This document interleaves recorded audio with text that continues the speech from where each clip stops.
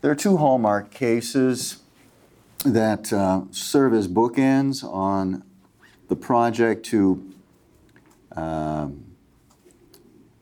enhance human constituent parts of human development.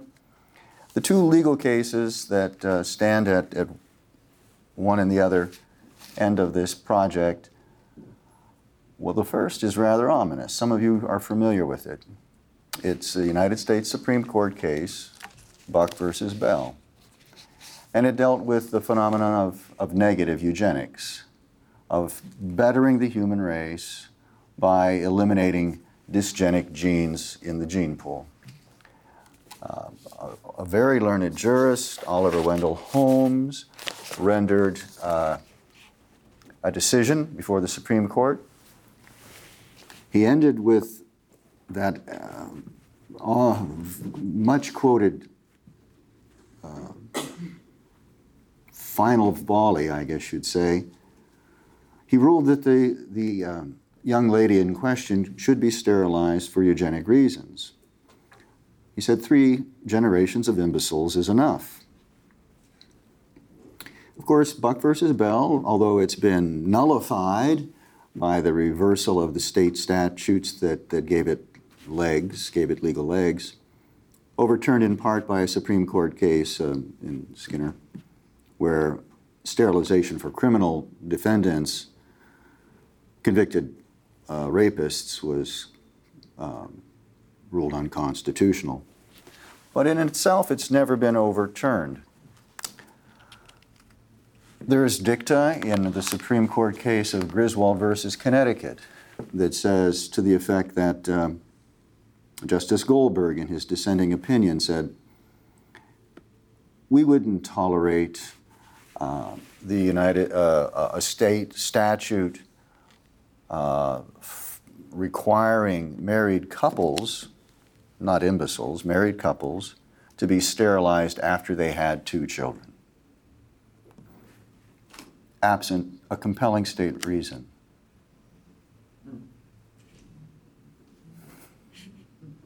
You know, that's really not much reported. I said,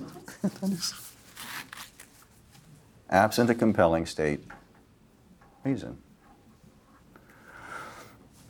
The former czar of health, John Holdren, spoke to the effect, said words that, yes, even under current United States constitutional precedents, if the population question were to become pressing, we could require abortion of our population. So that's the compulsory use of shall we say, sexual and reproductive technology to enhance what some refer to as mistakenly called the common good, is still on the books. At least it's still in the minds of those social planners that we might want to quibble with. The other brand of eugenics, positive eugenics, is encouraging people to do the right thing and to be smart and to enhance their children, their offspring, with the best that science has to offer.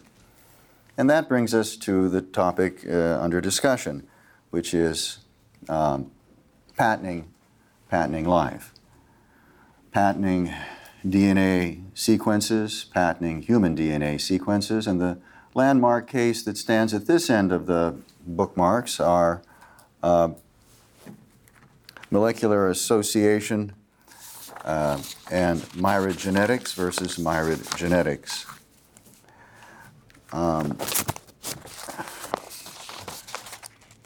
I would like to be able to read to you a bit of the language from that case, but that is contained in the PowerPoint, but I'll summarize and I'll share with you. The case concerns The case concerns Myra Genetics patents on 2 gene sequences that were isolated by them and removed by them and then copied, and the DNA was turned into a template of itself, complementary DNA. So there were 2 processes in this in their patent application. One was for isolating and isolating, so discovering, I should say, discovering and then isolating, removing from its natural setting this gene sequence. And the other was for putting that into its into a tag, into a usable marker for research purposes, so as to detect breast cancer and ovarian cancer in women. When the case was going up to the United States Supreme Court, the district court had ruled that both processes, both the discovery and isolation, and then making the complementary DNA, which doesn't occur naturally, were not patentable as products of nature. They were not an invention. Granted, there was a discovery, so much as you would discover a new plant, a new animal, a new river or creek or a stream or some new creature in the Amazon, insect or something of that sort. That doesn't entitle you to a patent on it. Taking it out of its natural setting, intact, doesn't entitle you to a patent. The appellate court reversed on both counts, saying that the patents that they had been granted by the United States Patent Office for discovering and for isolating this gene were valid, and that the complementary DNA that would remove the introns from the DNA sequence, keeping the ectrons in place, that too was a valid patent. The appellate court said that both of those patents were good. So when it came up to the United States Supreme Court, the question was, are these products of nature patentable, or are they not products of nature and therefore not patentable? And the United States Supreme Court sort of compromised, shall we say. And what I would really like to do is have my notes presented on my laptop so I could have that. Can we do that? Can we just put that PowerPoint, my flash drive, into the computer and put it up? And then we can... Like 2 minutes ago. I'm logging into a different no, I'm sorry. Okay. See if we can help you, Doctor. Thank you. And so the Supreme Court split. It basically said that those patents that were found, that were granted for simply discovering and isolating those sequences were not patentable. Indeed, they were products of nature. But the complementary DNA, because it was not found in nature, but was created in the laboratory, the removal of the introns, those spacers between the genetically coding information, complementary DNA was patentable. So they sort of took a little of each of the decisions. It was actually the position of the United States amici brief under the Obama administration. It was 9-zip. All 9 justices ruled in favor of this compromise. The reason I'm speaking to you on this is because actually I filed an amici brief as well. The Southern Baptist and Professor Brian Scarnecchia filed a brief on Myra Genetics going forward on. And so it's my dubious distinction to be one of the amici in this. We argued that the DNA patenting of human genetic material was tantamount, the Baptist's image was, it was tantamount to a slave auction block where part and parcel of the human person is sold to the highest bidder rather than the whole personality. Now, of course, there's a problem with that because DNA is an interesting reality. It's a molecule, and that's how myrid genetics looked at it, as a molecule. We discovered a new molecule, we rarefied a new molecule, and we deserve a patent on it. But this is an interesting molecule, isn't it? It's a molecule that really is a bit of information. And what the patent really covers is the information that they're able to use from this molecule. So it's not as if you're cutting off a part of a person and saying that's mine. What you're really getting the patent on is the information in that molecule. So it's both. And to say that it's not, to say that it's one or the other is a little, it only captures half the reality that we're dealing with. What was disturbing in the United States Supreme Court's decision was the idea that since it was isolated in a laboratory and tampered with and changed, even though the function it produces is still similar, even without the introns, it still codes as it should, as DNA would. So it still functions as it does in nature. They haven't changed its functionality. That it's patentable.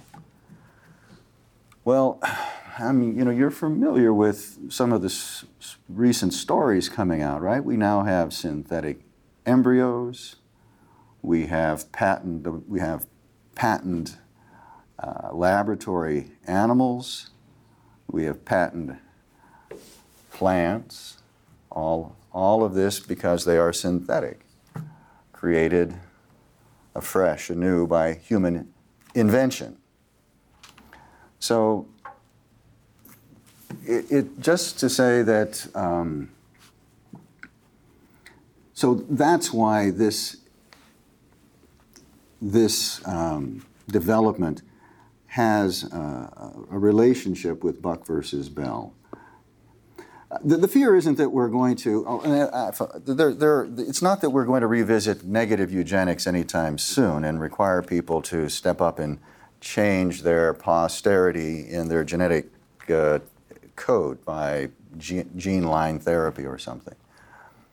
But that by simply giving them the information, making it available to them, the more and more knowledge we present to people about their genetic endowment, the more likely it is, and the more and once we also present to them the ability to change their genetic structure, at least insofar as their children are concerned, that we create an appetite and a market and the ability for people to, shall we say, volunteer to change their posterity. That's a positive eugenics. There's no coercion. People will step up to the plate and want to do this.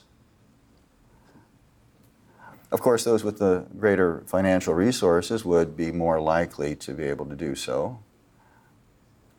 And then the whole fear of even if people simply know their genetic composition and its propensities to good or bad traits, it leads to a certain branding.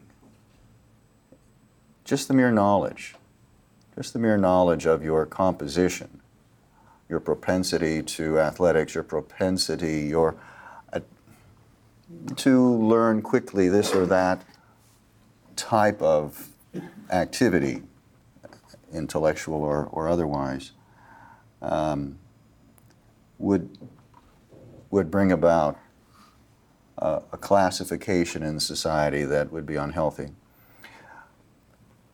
Ultimately, what we're seeing happening here is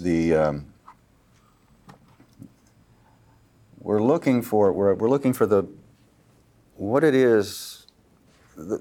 I think what concerns attorneys and what concerns bioethicists is the human rights project, shall we say, human dignity. What carries the load of human dignity? Is it what makes us human? Is it your DNA that makes you human? More and more our society has sort of accepted a biological reductionism.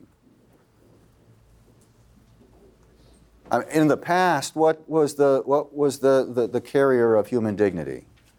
Think back, not that long ago, 100 years ago. Think back 1,000 years ago. Why should we be treated differently than fauna and flora, plants and animals? Why may we eat animals and not cannibalize ourselves? Soul. We have a soul. I got to tell you a little story, and this is in our backyard, in Catholic elementary school. Once upon a time, I helped with the Sunday school program, and the fourth grade teacher was absent, and I went in and I said, "What are you all learning here today?" And they said, "We're learning about creation." And I said, "Okay, that's great." So I had just like now, I was having to sort of wing it, you know. And so I said, "Well, what are we made of?" And somebody said, a little boy, I think, said, "We have body and hair." And I said, "Body and hair? Body and hair? What do you mean?" And he said, "Well, we're mammals, and all mammals have hair." I said, "Oh, okay. You see, you have a very good science class." And and I said, we are a body and it's a four-letter word and it begins with S. And that probably was not such a smart thing to say. I was winging it, so I didn't have a chance to think that through. But they were all either very bad spellers, and then the answer actually seemed to imply that might have been the case. And so one little girl said, "We have body and speed." That's not for, why speed? And then the same sort of an answer, she said, "Well, we can outrun any mammal in North America." I mean, given a long enough lead. Even wolves, she said. Really? I said, "Well, you have a very remarkable science teacher, but that's not the right answer." So when I said, "It's what makes us different from animals." And this one little girl said, she raised her hand, and I said, "Okay, what is it?" And she said, "Soul." And I said, "You just go right up to the board and write that just as big as you can." And so she goes up there and she spells SOLE. And I go, "Animals have those too." That's in our backyard. That's in our little boot camp for children, our catechesis. And I went through the series. This was years ago, and the catechism series, and it didn't have the word soul in there. It was the Sadlier series. It wasn't in there back in the day.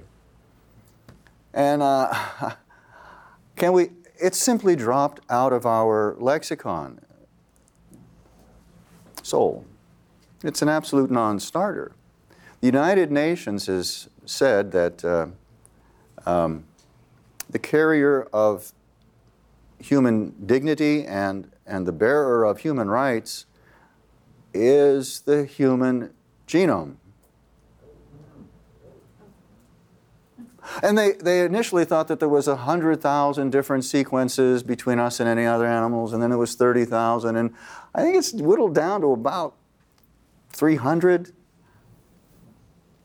And the difference between, mice and men, there was a book by that name, right? Mice and Men. The difference is like 30. Are there other attorneys in the room besides Dr. Crazen? Well, then I can say, and they found that with attorneys, it's really only 2. No, I can't.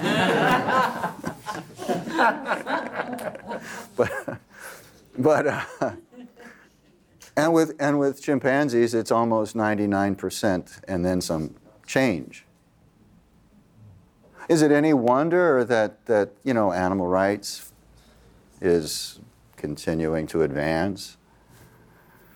What about with the patenting of chimeras, where we literally take human, sequences and inject them into animals and take animal sequences? And a lot of scientists and bioethicists are saying that the notion of species was convenient, but it's meaningless.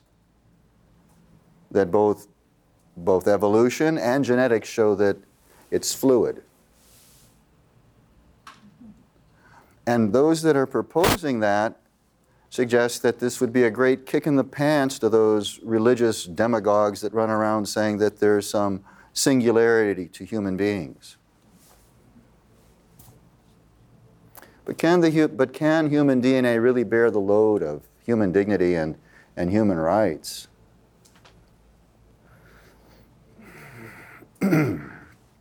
And patenting genes or gene sequences or slightly modified gene sequences. cDNA occurs in nature too.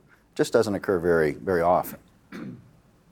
So it's not to say that it's completely a manufactured thing. But to say that our human dignity and human rights rests upon our unique biological structure is compounding a problem that we already, have.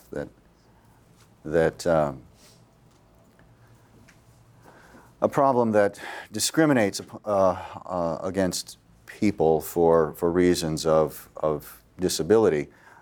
Austin Ruse just mentioned the Human Rights Treaty on persons with disabilities, and I had a chance to participate in that.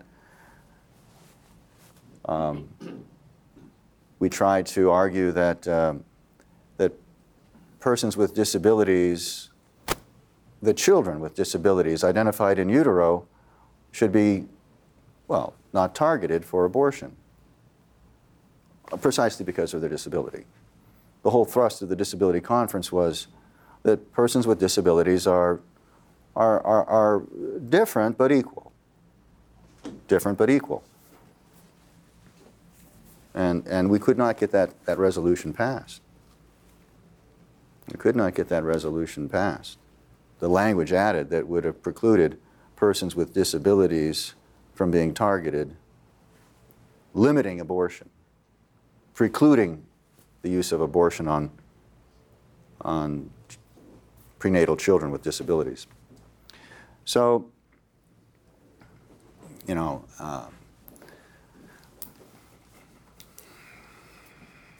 Buck versus Bell is still on the books.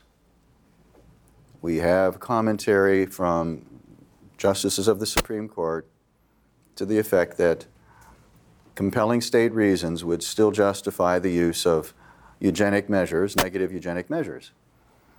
And now we're moving forward in the vein of positive eugenics, making available to people the ability to enhance their progeny with genetic modifications. Your so-called designer babies, your so-called three-parent children. All of these are available and being perfected even as we speak.